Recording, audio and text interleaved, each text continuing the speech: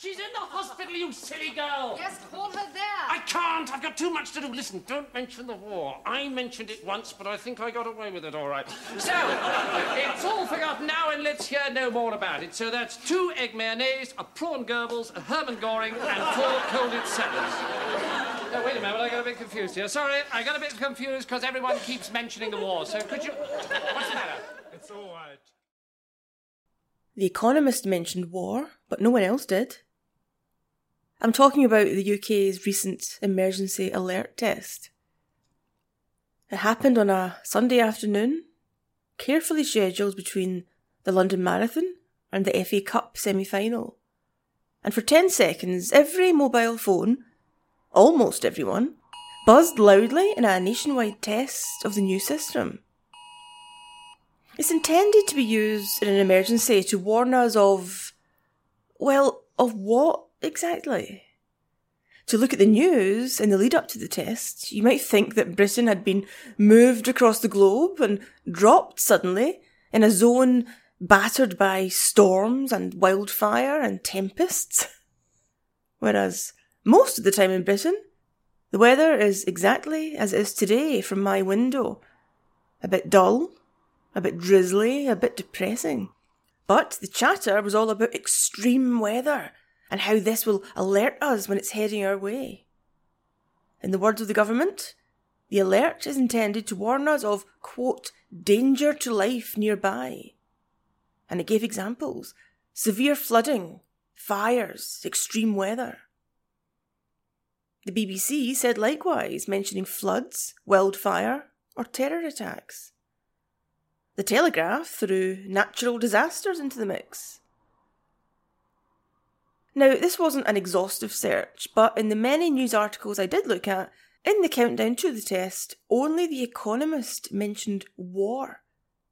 But even then, it wasn't anything as blunt as suggesting the alert would warn the population if an incoming air attack was launched against the country.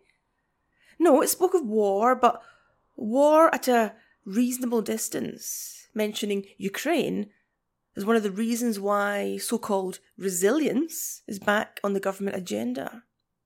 A quote from The Economist: climate change, the threat of a no-deal Brexit, and the return of war to Europe have also pushed resilience back up the agenda. Oh, resilience. We used to call it civil defence. But that phrase is too laden with, war. So, towards the end of the Cold War, Britain began dropping that phrase in favour of home defence. And then, after the Cold War, having stripped most of our sirens away, we started swapping home defence for terms like emergency planning or civil contingency, or, in favour these days, resilience. Now, resilience is a nice word. It doesn't carry the baggage of bomb and blitz with it. Resilience is a clean word, and it means being tough and hardy and able to spring back from any upset, to adapt to change. Resilience is a desirable thing. The government like resilience. But they don't seem to like talk of war. Hence, in my opinion, their constant talk of fires and floods and storms. That's what the alert is for, so they tell us. Now, maybe I'm biased. My thinking on this has no doubt been twisted and tainted by years of being obsessed with nuclear war.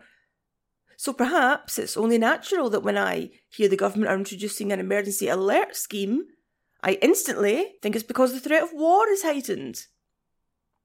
Well, I'm trying hard to push my obsession to one side and look at this clearly, but the threat of war surely is heightened by Russia. Is this not obvious? I'm not saying it's imminent, nothing like it, but it is surely heightened. And so I wonder why the government don't say so. Why they keep insisting that we suddenly need notification of all these fires and floods. The fact that they seem to be very obviously not mentioning it is what gets my antenna twitching. But there, I must have pushed my nuclear war obsession too far aside. because I'm forgetting my own writing on this topic. Maybe we can't blame the government for not mentioning war. After all, I've defended them in this podcast and in my book for choosing not to send Protect and Survive out to all households in the early 80s. The fact that the government prepared that booklet and its associated films and then sat on it sparked a lot of conspiracy theories. Why are they keeping it from us? Why are they hiding it? What don't they want us to know? Twitter would have gone nuts with that today. The real reason is, of course, very humdrum and sensible. There was no precise and imminent threat of nuclear war. Sure, there was a general threat in the early 80s and points of terrible tension, but at no point, as far as we know, was the moment reached where the men in Whitehall decided, this is it, war is imminent. And Protect and Survive was intended for such a moment. Had they distributed it to every household and slapped the film on TV without war being imminent, then it could have 1. Created panic, 2. Angered and provoked the enemy, or 3. Given that war didn't break out, everyone would eventually subside back into normal life, tuck the booklet away, and forget all about it. The government would then be the boy who cried wolf if and when they did need our attention for civil defence public information. By that point, the booklet and its contents would have been ignored, blunted, forgotten, lost their impact, been tucked away in the kitchen drawer beside the pizza menus. So the authorities in the early 80s, I believe, were right not to send out Protect and Survive, not to say to us, war is imminent, the threat of war is heightened, here is a practical piece of information and advice. Some of you may say it wasn't practical or useful, of course. And so maybe they're right now to avoid talking of war for the reasons given above.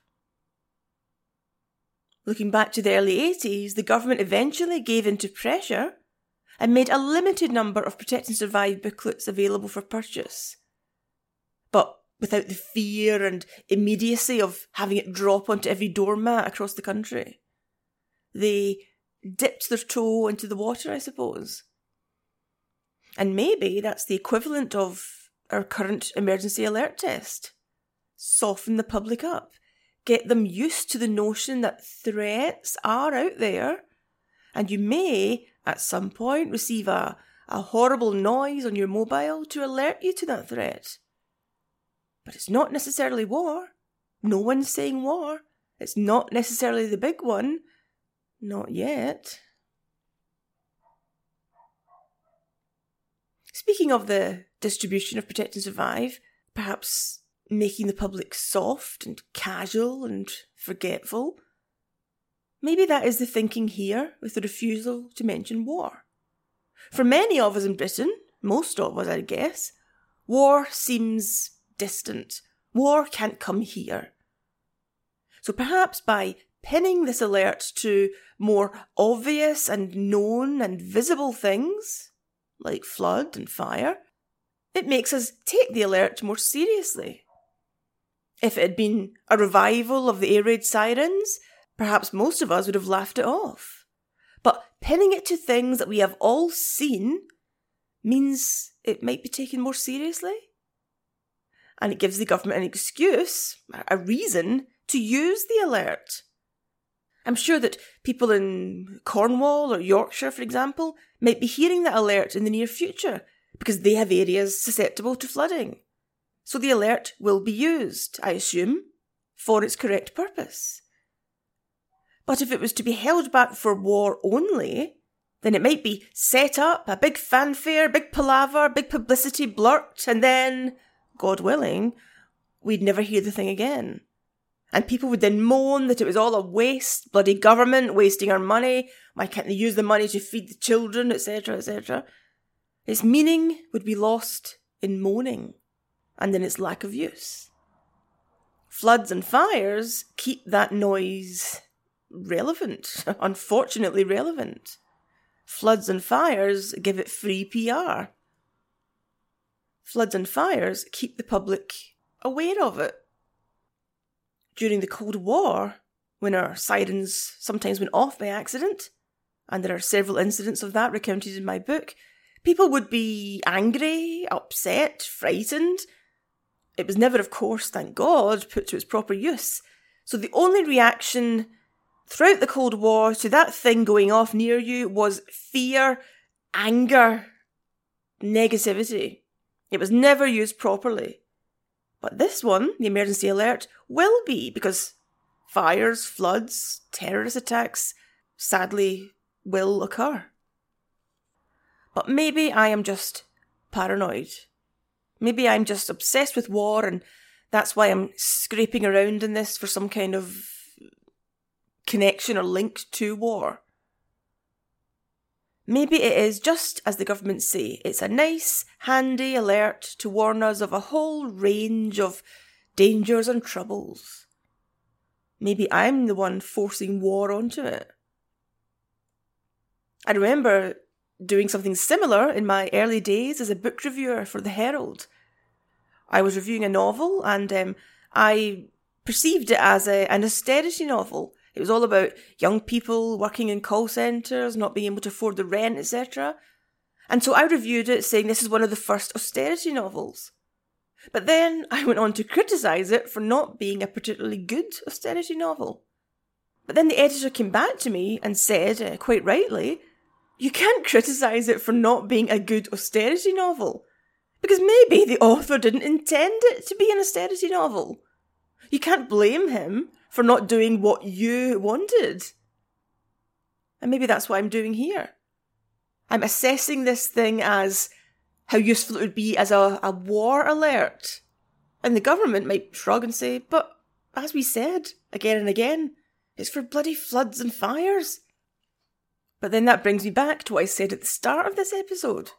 The threat of war has obviously increased. You don't need to be some foreign affairs expert to arrive at that conclusion. I think it's obvious. It has increased. But if the government added that as one of the alert reasons, some people might panic. But then if they don't add it and don't speak of it, then people like me panic. As with the Protect and Survive debate of the early 80s, it seems that the government just can't win. But I wonder why now? Why introduce the alert now? Of course, it hasn't been cooked up over the course of a weekend. This thing has been in the planning for a few years now. And no doubt COVID helped spur things along. And maybe, NATO has given our government a nudge in the ribs, saying, come on chaps, United Front and all that. Everyone else in NATO has some kind of alert system. Get with the programme. If that's the case, then that shows that we shouldn't ever have got rid of our sirens so quickly after the end of the Cold War. I'll read you a short bit here from my book. This is from the book's epilogue, which is about our silly haste to decommission and strip all the sirens at the end of the Cold War. Much of Britain's Cold War civil defence planning had been shaped by the constant need to save money. And it was that same parsimony that meant her air raid sirens were dismantled with haste. In January 1993, the Home Office complained it would have cost £38 million to refurbish them, and that the pesky contraptions would be gone by April. Vicars in their country churches and landlords in their rural pubs handed over the dusty boxes containing their handheld sirens, and the larger ones were disconnected and hauled down from roofs and poles and bell towers across the land. This was how we marked the end of the Cold War.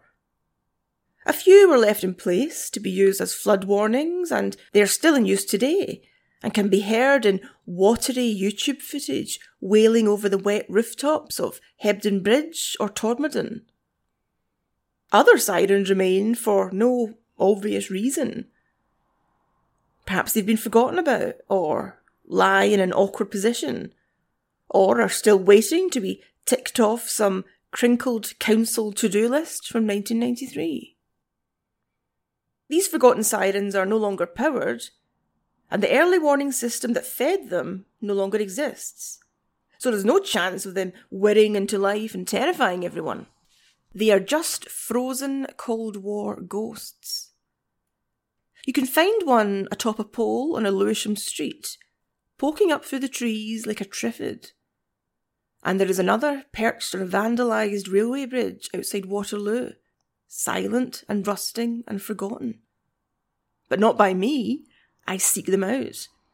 I hunt these ghosts and snap them with my camera. I track them on Google Street View. I zoom in, I scroll back, I click across the years and scrutinise them in ruddy evening glow and cold morning light. They fascinate me.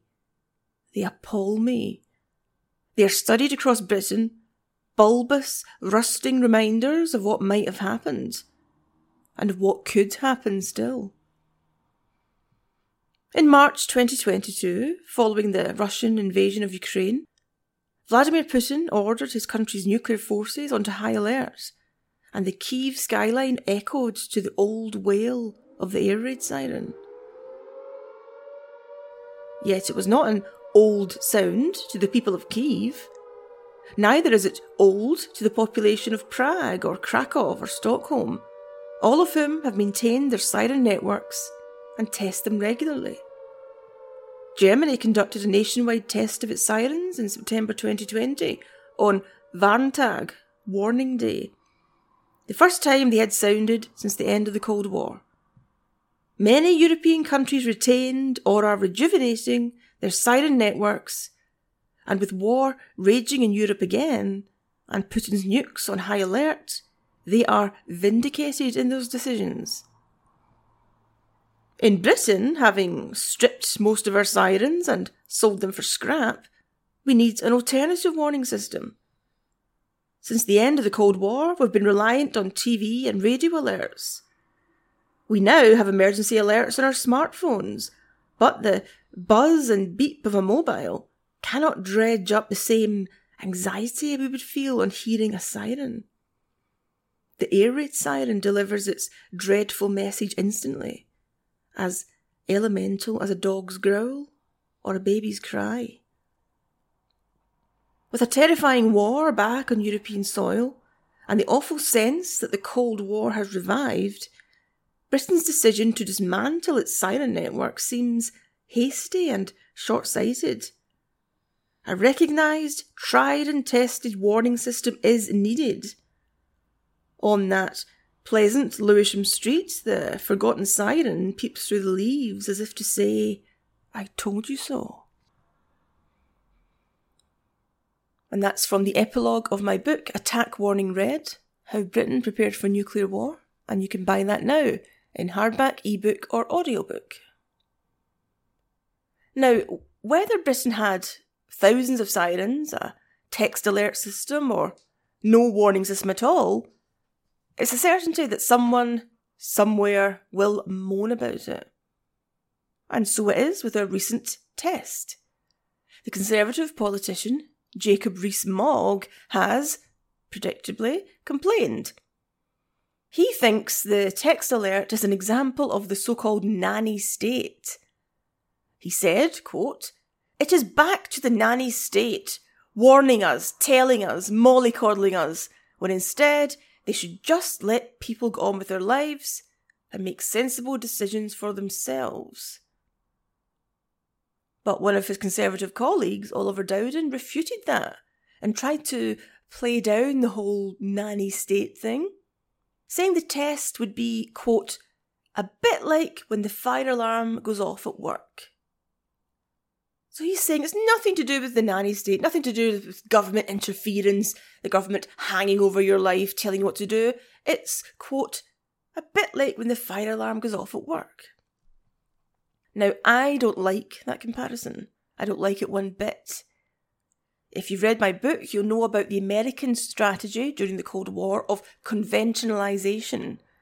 That was a strategy to make the nuclear bomb seem normal, conventional, ordinary, trying to get the public to accept it by likening it to normal things, ordinary things we have already experienced. and therefore making the threat of nuclear war seem normal and something to be accepted. They would do this by saying things like, sure, the atomic bomb could hurt you, but loads of things can hurt you. This is just one more. Sure, it can kill tens of thousands of people in one go, but so can loads of things. Did you know, anxious Americans, that more people were killed in the firestorm of Tokyo than in Hiroshima or Nagasaki? So this new bomb is just one more scary thing to add to a list. Nothing special. And that might be what Oliver Dowden was doing there, consciously or not. Likening the emergency alert to a fire drill in the office. Something ordinary and humdrum. Something that gives the workers an excuse to shuffle outside and have a chat and a cigarette. Something mildly inconvenient, but no big deal, really. It's something that's done for your benefit, of course. It's something useful, something practical. When you hear the fire alarm, you stand up from your desk and you head quickly but calmly for the exit. There is a routine to follow. There is an established pattern of behaviour to observe, and only a fool would ignore it. Well, is that not conventionalisation? The alert is just like the fire drill. Routine, standard, safety conscious. Who mentioned the war? Why bring war into it?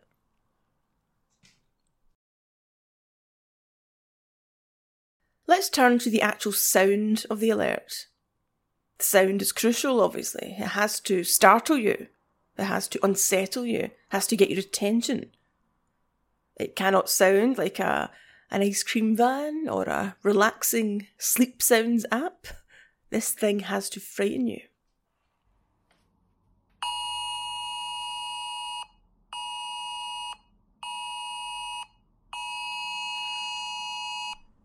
So there it is. Similar to sounds used elsewhere, in America, for example. It did scare me, even though I was ready for the test and was actually sitting watching my phone at 3 p.m. exactly. When it sounded, I still jumped. But then any sudden noise bursting out into a quiet room would startle me. Moving aside my natural anxiety at any sudden loud noise, the sound itself is not a scary one. To me, it sounds like an 80s computer game. It sounds like my old Amstrad 464 is trying to load Jet Set Willy, but something is going wrong. It's a computer sound. It's a sound from a Blackpool amusement arcade. It's not frightening. Well, you might say, give this sound a chance. You haven't yet learned to associate that sound with fear and danger. True, but consider our old friend the siren.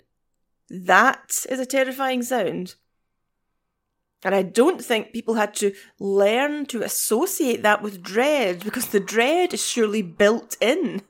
The siren is a rising and falling wail. Like a werewolf, a banshee, a human in agony. It is elemental, as I mentioned in my book. It's a sound that we are surely wired to respond to. There is no chance of mistaking that for Jet Set Willy.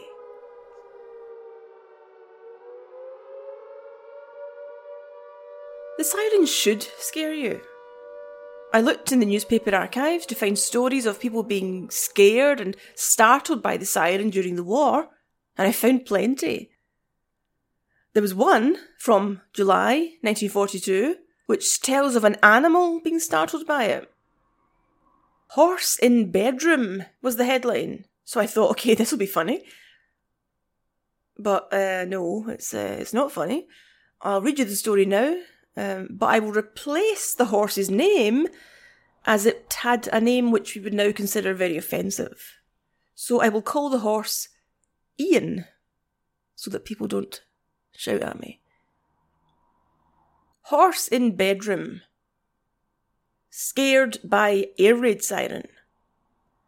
An old soldier who makes a living with a horse and cart was aroused by the air raid siren early one morning, and on going into the stable at the back of his house, was surprised to find no sign of Ian the horse. Hearing a noise in the bedroom above, he went upstairs and there found the cob, apparently scared by the siren, taking refuge. The fire brigade was summoned and tried to lower the horse with sling and tackle through a window space, but unfortunately it fell out of the sling and broke its leg and had to be shot. As Ian was his sole means of livelihood, the British Legion saw to it that he got another cob. Now, I wonder if Ian the horse would have been similarly shocked and eventually killed by a bleeping mobile phone. There is certainly something unique and oppressive about the air raid siren. My friend and fellow Cold War nerd Mike Kenner recently tweeted about the sirens, and he remembers them being tested during the Cold War, and he said it felt like the sky was pressing down on you. So it's not just a noise when those things go off, it's a sensation. An oppressive, smothering, panicky sensation. Likewise, in the newspaper archives, I found someone from the Spanish Civil War who said when the siren goes off, it's like the sound is chasing you down the street. And speaking of how frightening the noise could be, I found an article from the Evening Standard from September 1943, which reported on a town, an unnamed town, in Sussex where, quote, the air raid sirens never sound, even when enemy aircraft are overhead, because, say the townspeople, the sirens would scare the old ladies. The article goes on to say the sirens have only sounded twice in the town, on both occasions back in September 1939, the first week of the war obviously, and quote, it is said that on those two occasions the townspeople were so alarmed that it was decided never to sound the sirens again. Now, that would annoy me if I lived in that town. So, I am not to be given any warning of the approaching Jerrys? Well, the nervous townfolk had another solution. Quote, instead, a piece of red cloth is hung over a hedge outside the ARP controller's post in the high street when danger threatens overhead. I'll quote further from this article because it's great. At the station hotel today, I asked the landlord why the sirens were no longer sounded. He shook his head sadly and said, I don't know, but they say it scared the old ladies so. A customer chimed in, that's right, one of them is said to have died from shock. The town did have air raid shelters, but they were never used, because no one knew when to use them. One civil defence worker told the paper that if the wind is blowing in the right direction, they might faintly hear the siren from neighbouring towns. And of course the trusty red cloth hanging in the high street gives them a sign. So, an alert or a warning, it has to be stark and frightening and unsettling. It should scare the old ladies. It should scare all of us. But for maximum effectiveness, it should also be tethered to something. During the war, and on into the Cold War, the siren in Britain meant war, aerial attack. This new mobile alert Britain has just tested lacks menace, I would say, but it also lacks obvious meaning. It's not tethered to any specific threat. It just means what? Something bad is happening somewhere. It might be a national threat, or it might be something local. It could be thermonuclear war, or a bit of local flooding. Is it right that one sound will be used for everything? Isn't there perhaps a risk of overexposure? If you live in a flood-prone area, maybe you'll hear it so often that you won't react quickly and immediately if the day does come when the alert is used for the big one. It's a bit like the BBC News website's breaking news banner. It flashes up bright red on the screen and I think, oh God, what now? And so often it's nothing much. A politician made a statement, an actor died, inflation has gone up. Sure, if these are news stories, then technically they are breaking news, but to present them to us in that way suggests shocking, scary, listen up. Overuse of that phrase, breaking news, is weakening its impact. And perhaps it will be likewise with this alert. It can mean too many things, and it might be used too often. So how do we know when, if, it's war or something equally as cataclysmic?